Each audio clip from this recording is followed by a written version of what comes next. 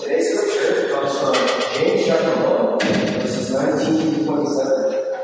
We're continuing in our new sermon series, Living Faith. And I'm going to be reading this passage in the ESV. We encourage you to find the passage in your Pew Bibles or to write your own Bible or Bible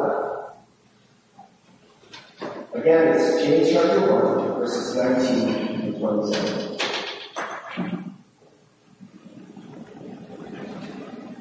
May the Lord bless us indeed with God's word for us. Know this, my beloved brothers, let every person be quick to hear, slow to speak, slow to anger, for the anger of man does not produce the righteousness of God. Therefore put away all filthiness and rampant wickedness, and receive with meekness the implanted word, which is able to save your souls.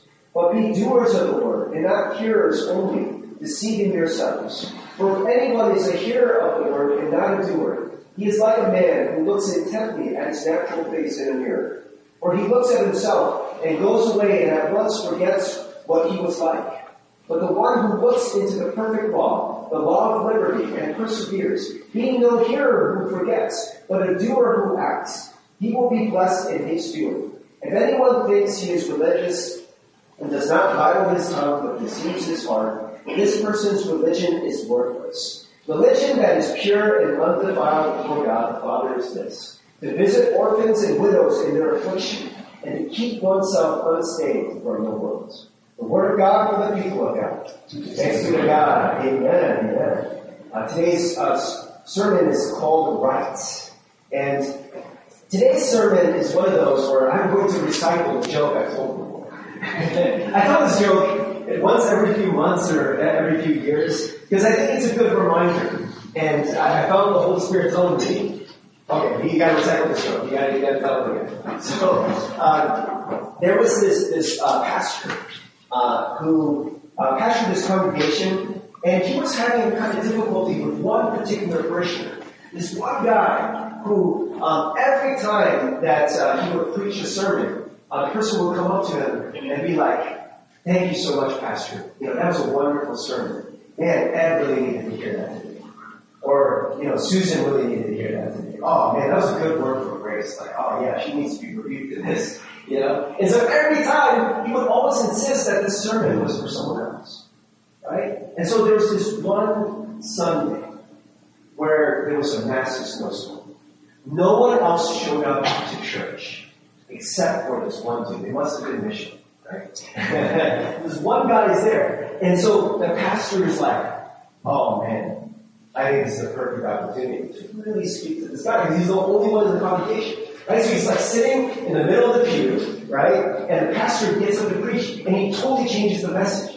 And his message is all about how you shouldn't judge other people, right? How, you shouldn't, try to take a speck out of someone else's eye, but ignore the log in your own eye. And he's like, you shouldn't judge people. When you hear a word, it's for you. And he's like pointing right at the guy, right? And so after the message, just like any other sermon, even though there's only one person in the congregation, pastor goes to the back and just waits to receive the congregation. There's only one person, right? But this guy doesn't get up. He just sits there. Like 5 minutes, 10 minutes, 15 minutes pass. And the pastor's like, "Oh, yes, Lord. Oh, you're getting this guy. Yeah. Get him, Holy Spirit," right? And he's like, "Oh, man, this is so good," right? And so finally, the man gets up very slowly, just walks to the back. He's just very pensive and reflective.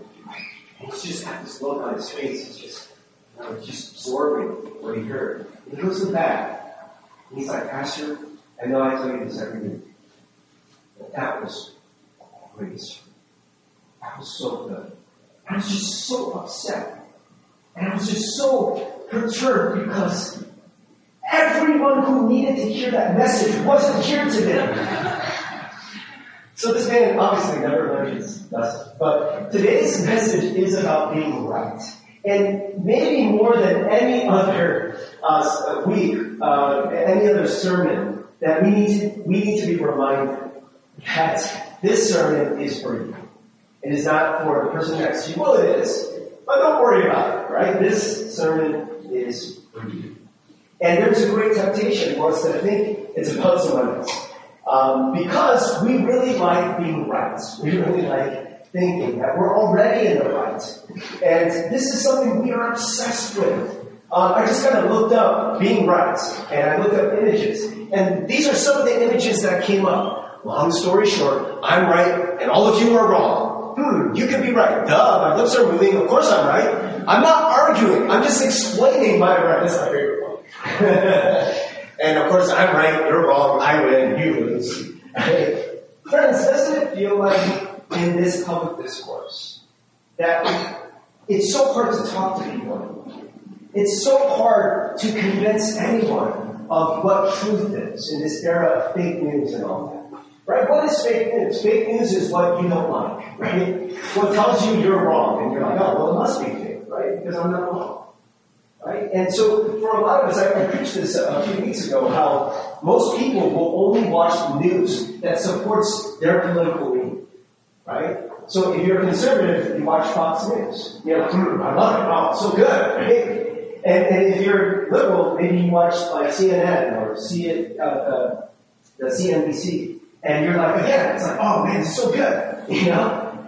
And friends, part of that is because it feels good to be right. Why is that? We are obsessed with being right. People ruin their marriages over being right. People ruin good friendships over wanting to be right. It's kind of insanity, but this is where we are at as a culture. Why is that? I read this article on Psychology Today, and the writer, who is a psychologist, was positing that maybe one of the reasons is because of our education system. Our education system rewards people for being right. Right? When a teacher is asking a question, hey, can you answer this question? And then somebody gives the right answer, you're like, oh, Johnny, that's fantastic. Oh, you're right. Now, think about that for a moment. Johnny already knew the answer. Johnny did not learn anything, right? He had already learned the answer. So we are not rewarding Johnny for learning in that situation. We are rewarding him for being right. And so if someone gets the wrong answer, it feels like a failure. It feels like you're getting shut down. Oh, sorry. And we don't like that feeling. We don't like feeling like a failure. And so the same person, just kind of as an aside, for anyone who's an educator or just, if you thought about education, you're saying, wouldn't it be wonderful if we rewarded people the same way we reward them for being right, for asking a really good question? Right? Because don't you learn more from a really good question that there's no simple answer than from being right? Like, oh man, Johnny just asked a great question. Oh man, that just makes me think. I don't even know the answer to that question. It was so good. Let's try to figure that out together. Right? But in this day and age, we must be right. And people don't even listen to each other. We don't listen because we already assume we're right, and we want to convince other people we're right. So you just get people shouting at each other, talking each other down, right? And there's never that assumption. The first assumption that must be there to be corrected is to say, maybe I'm wrong. It's going back to that spouse thing. How marriages get ruined over someone wanting to be right. That it's so interesting that this same psychologist who wrote that article I was talking about, he's a marriage therapist. And he said one of the questions that he'll talk to about these couples who so often are arguing about who's right is that he'll ask them this very kind of curious question that kind of pits two very American values against each other. He says, would you rather be right or would you rather be happy? Because you wanting to be right is ruining your marriage. It's ruining harmony. And so you think this is part of your identity. That must be right. That must be reinforced with the idea, I'm right. But at the same time, at what cost? Right? Now, friends, that's kind of a funny thing to put against each other. Right? To say that, well, that's a huge American value, wanting happiness. And I'm not saying I'm advocating that position. that you should just aim for happiness and, not being right. But friends, I think that it's interesting that that's how strong that is for us. Because you know how much Americans want to be happy, right? That we would be willing to be so unhappy, make everyone around us unhappy, just so we could be right. Powerful lives, isn't it? And it's just automatic for us. So friends, I think at this point, it is, because this is a sermon series, and we are continuing in talking about James. We just started last week. And this whole sermon series is about how do we actually live out this faith? How does this faith become operative in our lives? And we mentioned last week, it was all about this idea that discomfort is necessary for growth. And being right feels good. It feels comfortable. And so, friends, this is a message that might be hard for some of us to hear.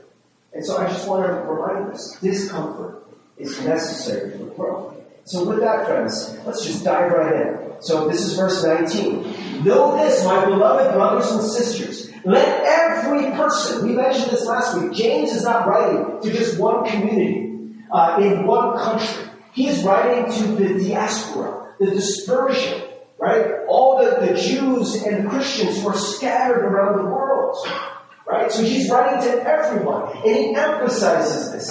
This instruction, this advice, this word of admonishment is for every person. Every person needs to hear this. Let every person be quick to hear, slow to speak, slow to anger. Friends, isn't this almost the exact opposite of the way most of us are now in America? Right? Aren't most of us slow to hear, right? We're quick to speak, and we are quick to anger. Friends, if you are quick to speak, it means that you are speaking on something you already believe. Right? It is already information you have. So when somebody is talking to you, being slow to hear, quick to hear, is all about saying, you know what, maybe this person has something of value for me to hear. Right? I remember hearing Richard Ward talk about this, and he says, Scott, there are a lot of people I talk to and they're wrong. Maybe like 90%. And sometimes the way they say it is very offensive. And they disagree with me, and they call me a heretic, and they shut me down. He goes and he gives these talks, and some people are like, "No, you're wrong." And he says, "But what I try to do is just listen, and just to say to myself, is there even just 10% truth here? If there's 10% truth amongst 90% of stuff that's not very helpful, it's still worth listening to." Dallas Willard used to practice this. That when he was talking to someone, he found himself getting defensive or argumentative, that he would put his hands behind his back. And so that was a way of kind of showing, sort of, I'm here to listen. And he really would listen. Dallas Willard was famous for, when he would talk to him, it would take him a really long time to answer. Now, I've heard from a lot of people, Dallas Willard was one of the smartest people you ever meet. He had so much information. But for him, he wanted to make sure that he listened. And that whatever he said, that it really came from the Holy Spirit and not just from his own mind. And so before he would answer something, he would very thoughtfully just be in the presence of God, and he'd just be sitting there like, "Dallas? Hello? What's going on?" And he'd just be like,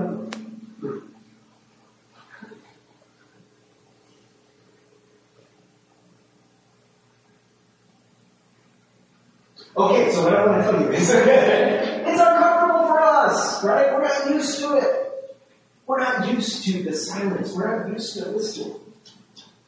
Right? We're just used to quick fire responses. And again, friends, if you are able to answer that quickly, that means that was already at the top of your mind, right? You are already thinking those thoughts. And so we are not creating room oftentimes for other people to speak truth into us. And then this whole thing about anger, being slow to anger. Friends, if any of you drive in America, you know this is a real problem for us. It is for me. Anger is something that happens immediately. You do not have to think about anger, although thinking oftentimes makes you worry. But oftentimes it is a very just visceral, automatic reaction and response to things going on. And again, friends, that is about what is already within you. And so, friends, living faith, the book of James is all about process, journey, and transformation. It is not about trying to get you to feel good about what is already in your life. And anger is a good indication that there is something in your life that is not right, that is amiss. Right? Something that is offensive. Something that is just like, no, you don't like it. Right? Now, friends, this is not the same as godly. Right? That is a whole different subject. There is a time to be angry about the things of God. But we have to ask that question. When it becomes us and we get so overwhelmed with anger that we lose control. Because the way I read it, self-control is one of the fruit of the Holy Spirit. That if we get angry in a way that we cannot control ourselves, I think it's a pretty clear indication that is not from God. That's from you. It's because you're evil, God. If you get so angry that you can't listen to someone, you have to leave the room. That's an indication of something within you that is so offended that cannot be. And so, friends, this is not to say that you should think you're a horrible person. Right? Remember, all of this is in the context that Jesus Christ died for you. That this is not about the worldly regret that's like, oh, shame on you. You should feel horrible. You should feel so bad. Right? Godly regret, godly grief is that which leads to repentance and leads to salvation. Right? It is without regret. 2 Corinthians 7. It is without regret.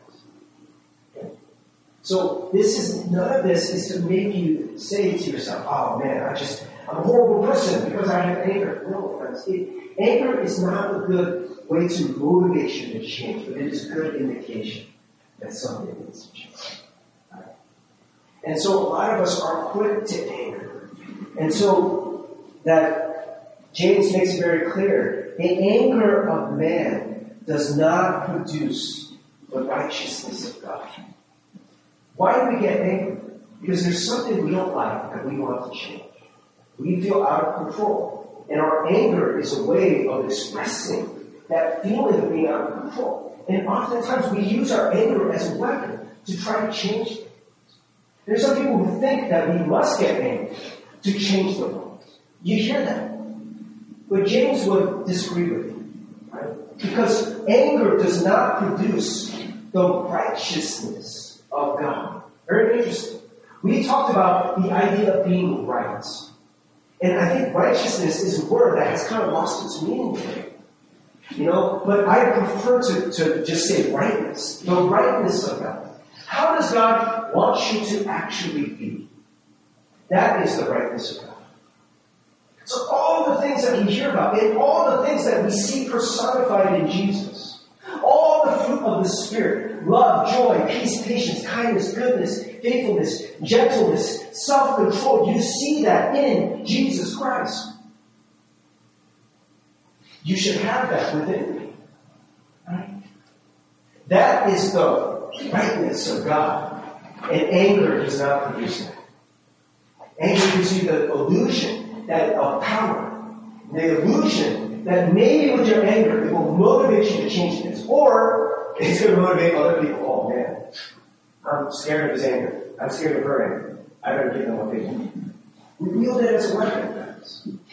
But if you do that, then you might change things. But make no mistake, you will be changing it with fear, not with love. Isn't there a scripture that says perfect love drives out fear? Right. And so, if we want the rightness of God, it cannot be done with anger. Now, friends, I preached a sermon a few months ago. We talked about anger is not always bad. And we talk about anger is a normal human thing. We need to stop beating ourselves up for the anger, because that often makes you more angry. I've had such a big anger problem in my life.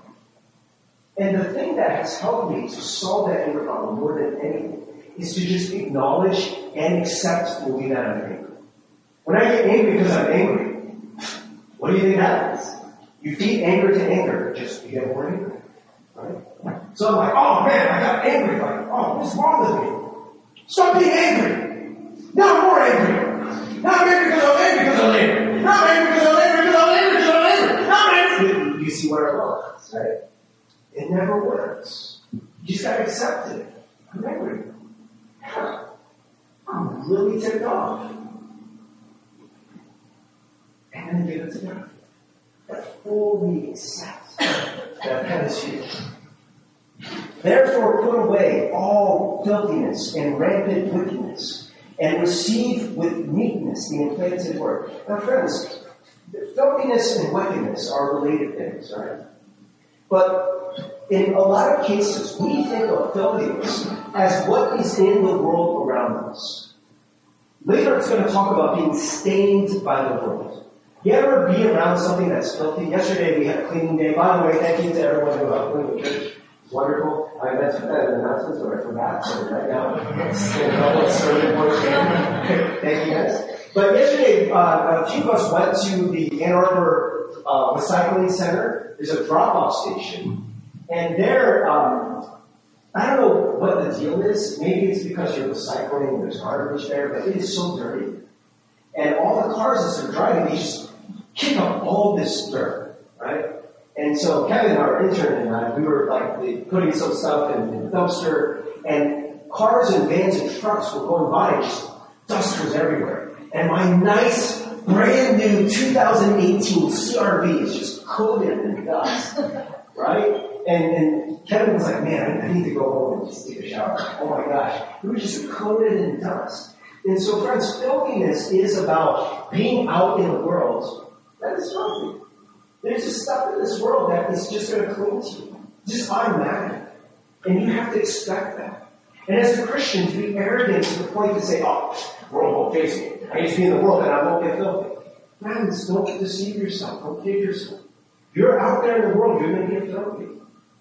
Right? Kevin and I were like, oh, how do we get filthy?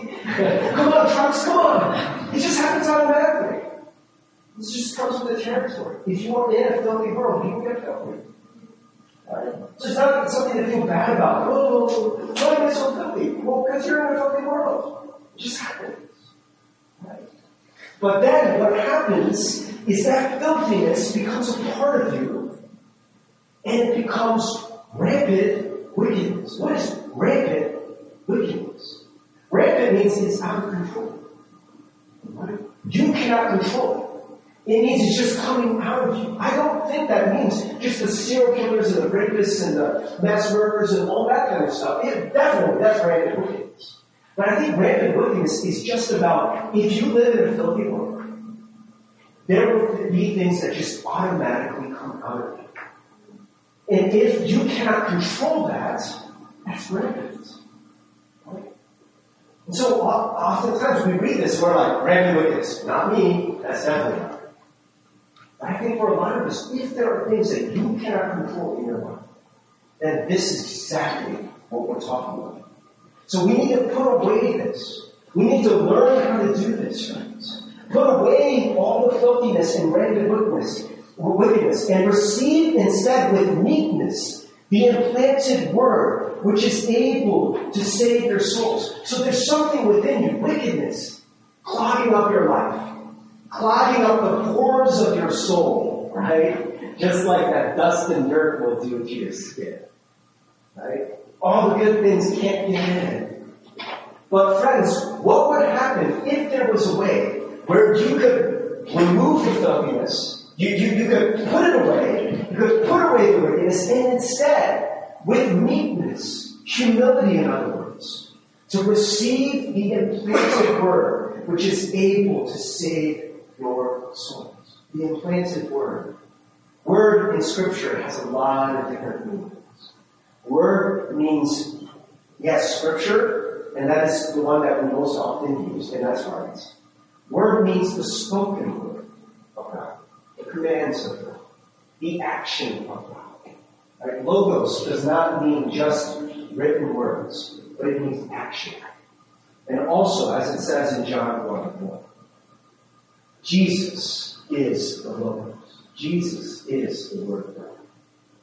So as we are receiving His words and commands, it is not just about receiving words and commands. It is about receiving the living Word. That's Jesus. That's what you need. To have that implanted into your souls. This reminds me of Psalm 1. Blessed is the man who does not walk in the counsel of the wicked, nor stands in the way of sinners, nor sits in the seats of scoffers. Again, friends, that's just the world we live in. We're just in environments where we are in the way of sinners, where we are in the seat of scoffers, where there's the counsel of the wicked. It's just the world out there. But his delight is in the law of the Lord, and on his law he meditates day and night. He is like a tree planted by streams of water that yields its fruit in its season, and its leaf does not wither. And all that he does, he prospers. What does that sound like, friends? If you're producing fruit, it reminds you of the fruit of the Spirit, doesn't it? Which we said was the rightness of God. This is the rightness of God. As the presence of Jesus, the Holy Spirit, the Word of God, the Scriptures of God, all of these things, as these are being absorbed into your being, and you let this be a part of you, then you will become righteous. The righteousness of God will just start coming out of you. This is what we desire. This is what we want. And so, its leaf does not wither, and all that he does, he prospers. Friends, how many of us feel like we're withering in this life? It's not just about like, oh, I'm doing bad things, but my life is not in the rightness of God. My life is not one that is prospering. I feel like I'm withering. Oh man, my energy levels. I'm almost tired. I'm almost fatigued. I'm almost stressed. I'm almost anxious. I'm almost on edge. That is not the life of the rightness of God. It's not what God desires for you. But when we are in just soaking and marinating in God's Word, then we begin to prosper. The wicked are not so, but are like the chaff that the wind drives away. Therefore the wicked will not stand in the judgment, nor sinners in the congregation of the righteous. For the Lord knows the way of the righteous, but the way of the wicked will perish. Dallas Willard talks about this sometimes, that when you read in Scripture the law is not a way for us to become righteous by trying to fulfill it. We just try really hard to do everything that the law says, at least all the finer points of the law, the hundreds of the laws. But what Dallas Willard says is what the law does is it describes the way of the righteous. Yes, the only way you will get there is by the Holy Spirit. It's not going to be by your own doing, by your own spirit, your own will. Try really hard to do things. But friends, there are ways that God is going to use us. And yes, it does involve your action. It does involve us. But there is a way of the righteous that God is pointing us to. And so then we get to this point. Be doers of the word and not hearers only, deceiving yourselves. This is a big theme of James. And this is very important for us. Do not deceive yourself. We like being right. We like feeling that we are right already. And so deception has to be a big part of it because we know that we're really not all that right. And I'm talking about not right in your opinions. I'm talking about being right in your life. If you're not right in your life, but you feel this overwhelming need to be right, then what are you going to do? You are going to deceive yourself. And this is one of the things we do. We hear Scripture and we're like, oh, good work. Good work, Pastor. Good stuff. But we don't do it. We don't expect that. Because we know when we look at our lives and it measures up to the Word of God, like, we're nowhere close. So this is how we deceive ourselves. I heard the Word of God. I read the Word of God. Yay! Right? Like, yes, I'm blessed. Right? And James is like, don't deceive yourselves. Brothers and sisters, do not deceive yourselves. It's not enough to just hear it. You got to do it. It's got to become a part of you. For if anyone is a hearer of the word and not a doer, he is like a man who looks intently at his natural face in a mirror. For he looks at himself and goes away and at once forgets what he was like. But the one who looks into the perfect law, we'll explain what that is in a moment, the law of liberty, and perseveres in the Greek, it means to remain with. Like the law is right here with you. You remain with it.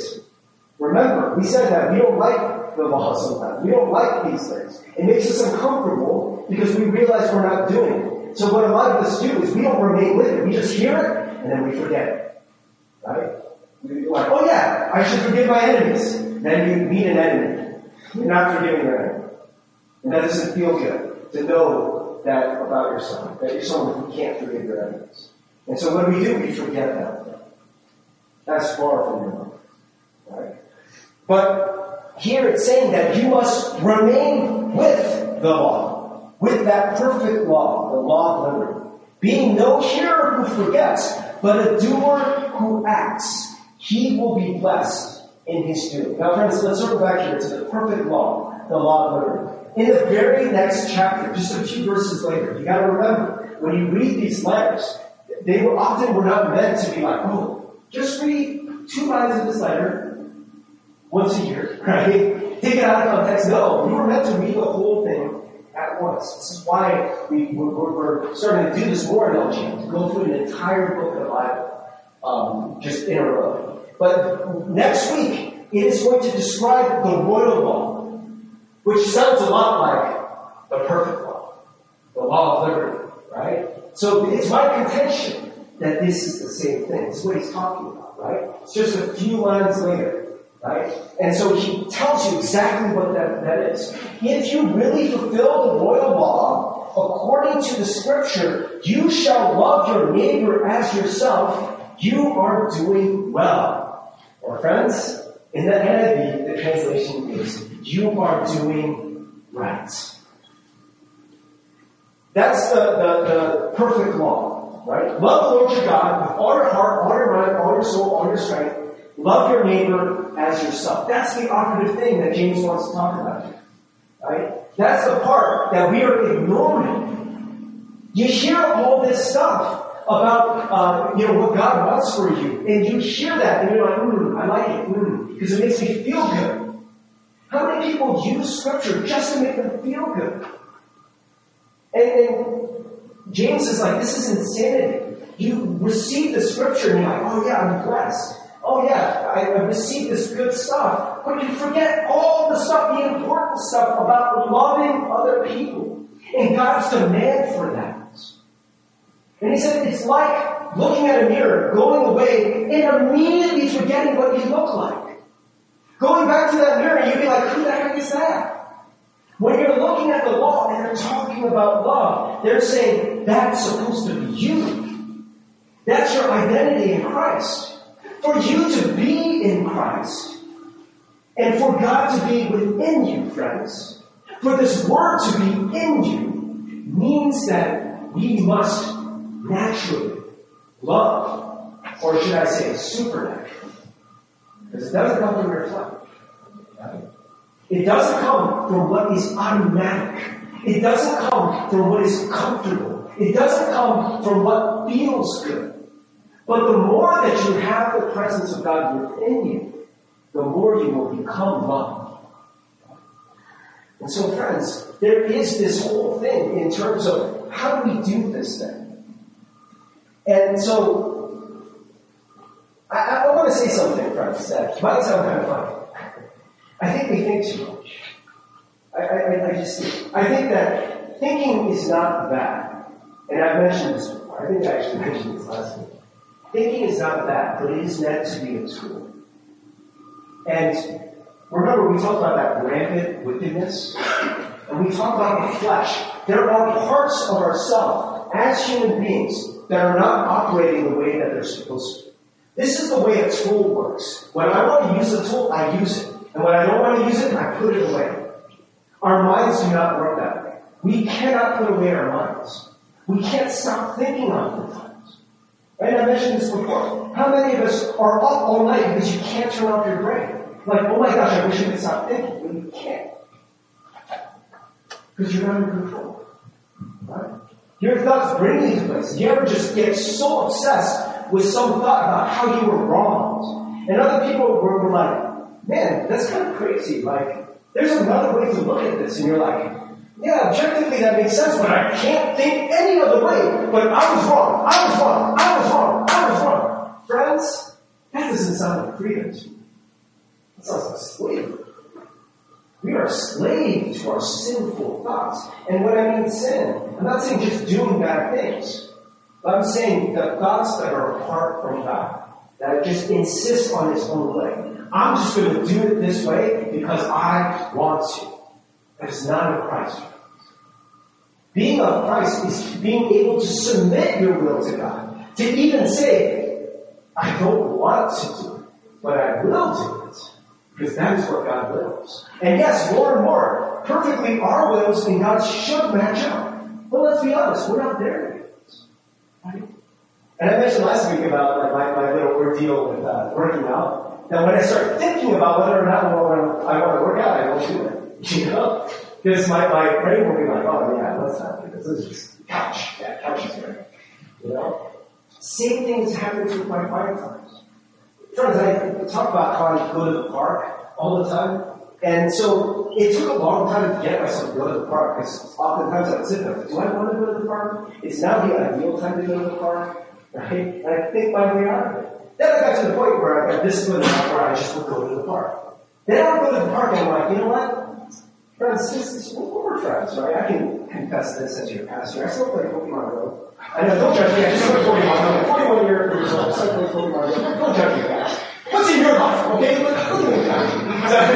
But so I go there and I'm like, you know what Pokemon are there to catch? Right? I'm at the park. There's so many nice Pokemon here, you know? Or like, oh man, you know, I'm just gonna exercise a little bit, you know? Or I'm gonna listen to an audiobook, right? And an hour and a half into my time at the park, I haven't spent that quiet time with the Lord.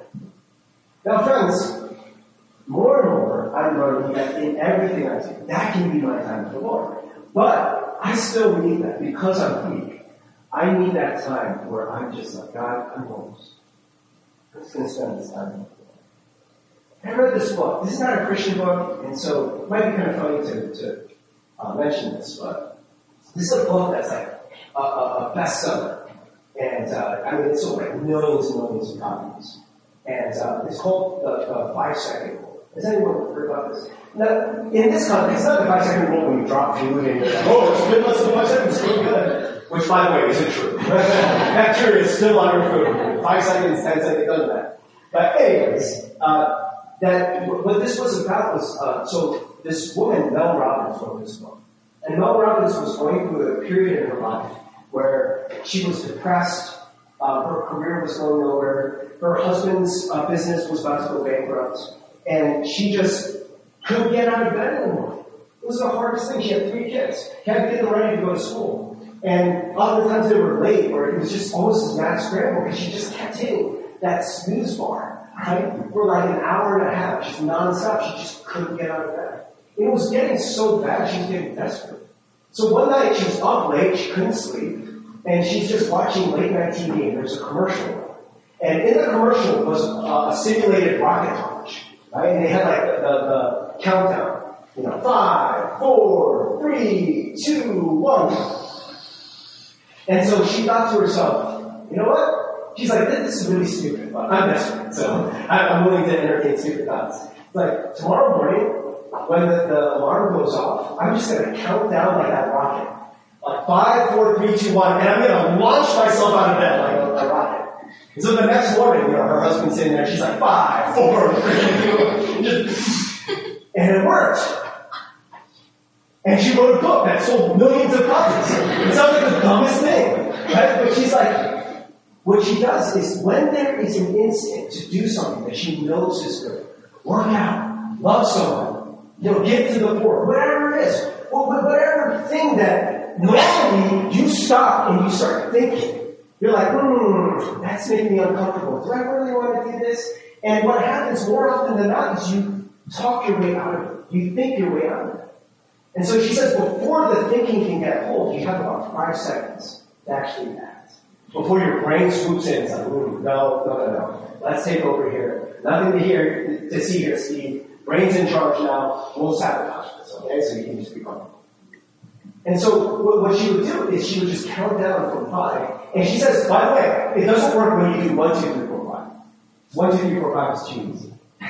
But 5, 4, 3, 2, 1, you have to think a little bit, right? It's not automatic. And so you focus on the counting, and also, we're all trained. When I say 5, 4, 3, 2, 1, you're all expecting something, right? Same thing with your brain. Your brain is like, okay, we gotta do something, right? And so you get out of bed, right? And so, I read this book and I was cracking up because I don't count down, but I literally launch myself out of bed every morning. My wife, used to be so surprised. She's like, oh my gosh, what are you doing? I just rock back and forth and just, boom, just launch myself out of bed. And I'm like, oh, who knew that? I'm not the only one. But, friends, I just saved you about $20 because that's the whole book. That's the entire book. But, friends, the idea is that is there a way where when there is something God wants you to do, you just do it. You just do it without thinking. And so after reading that book, it really helped me with my quiet time thing. Because I'm like, you know what? This is a good thing. I know every time I come to the park and I spend time with the Lord, I never leave and like, man, why did I come to the park? Why did I spend time with the Lord? You know what's crazy, friends? This is how you know your brains are not steering you the right way. Those things you want to do, like, oh man, I'm going to stay on Facebook for 2 hours, right? Like, oh man, I'm just going to play a game. And usually your brain doesn't promise you 2 hours. It's just like, let's just go on Facebook. Before you know it, 2 hours have passed. How many times have we done the things that we wanted to and been like, why did I do that? It's a waste of time. That give me anger. I feel that way all the time about the things I want to do. But the things God wants me to do, I hardly ever feel that way. Why did I love that person? Why did I forgive them? Why did I spend time with the Lord? Why did I pray? Oh my God. That never happens. That literally never happens. It's almost like this. Why don't I do this more? Why is it so hard to get me to this place where I actually do it? And so this is what I do now, friends. Every morning, it's just my routine. I go to the park, and before I open Pokemon Go, before I do anything else, 30 minutes with the Lord, just automatic, no thinking involved. Just do it. Just do it because you know that's where God wants us to be. And it's always a blessing. Right? And then the more I do that, my will starts to become aligned to that. And my brain starts coming around. And it starts coming under the lordship of Jesus instead of all the things that I should be doing for Jesus, being under the lordship of my brain. And so, all of these things, friends, it says that anyone thinks he is religious and does not bridle his tongue but deceives his heart, this person's religion is worthless. So do not kid yourself, friends. Don't think that you can just spout out whatever you want. Without thinking, without slowing down, without being quick to listen and slow to speak. But what this is talking about is our religion is worthless if what is coming out of our lives is what is already there. Why is that? Because it says religion that is pure and undefiled before God is this: to visit orphans and widows in their affliction, which is about what, friends? It's about love. Love for who? The neglected people. Who are widows and orphans? They are people that do not have connections in this world. They do not naturally have love, right? Because they have lost those people. Those people have died. And the way we work in this world is if you just automatically go through life, you will forget those people. You will not make an effort to visit those people. And it's not because you're a bad person. It's because you're not making an effort to. Right? It never crossed your mind. If you just automatically do what you are going to do in life, you will not love widows and orphans. It's not going to just flow from your life naturally. And then the second part is so important. And keep oneself unstained from the world. Right? We talked about that filthiness in the world. That's just naturally going to rub off on you. That's just the way the world works. And so, if you do not bridle your tongue, if you just go and just talk, where do you think the things within you are coming from? Automatically. They're probably coming from the world. Right? And so, friends, we need a different word. We need the Word of God penetrating into our souls and our lives. We need to open up those spaces. That's what listening is all about. It is the humility to recognize, I'm not always right. I don't have all the answers. If I knew that, and I lived that, then why aren't I listening? Why am I acting as if I already have all the answers? Why am I acting as if everything is already right and I'm always right? Am I more interested in feeling that I'm right or being right with God? That is what I need to ask myself. And if that is true, then I need to create those spaces where God's Word, God's presence, that's what that word is about. It's about being in the presence of God.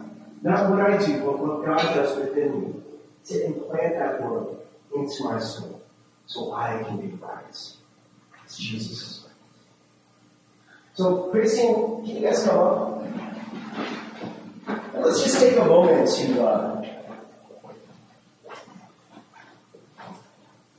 to pray. And maybe, friends, maybe we just want to take a moment to just let this message settle. Friends, maybe there's a part of you that is fighting something that I said. And friends, if there's something that I said that, wasn't nuanced enough for you, I just want to encourage you, because I've been trying this as well. Can we try to receive the truth that God wants to teach? It's not focused on those little hard edges of imperfect human speech, because I am an imperfect human being. I can't always communicate as clearly as the Holy Spirit can.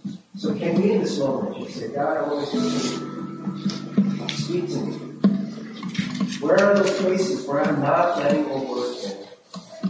I'm just being stained by this world and I'm automatically acting out the programs of this world. I'm not living as a person of love. I am not fulfilling the role of love. Can I just admit that and be open to that truth?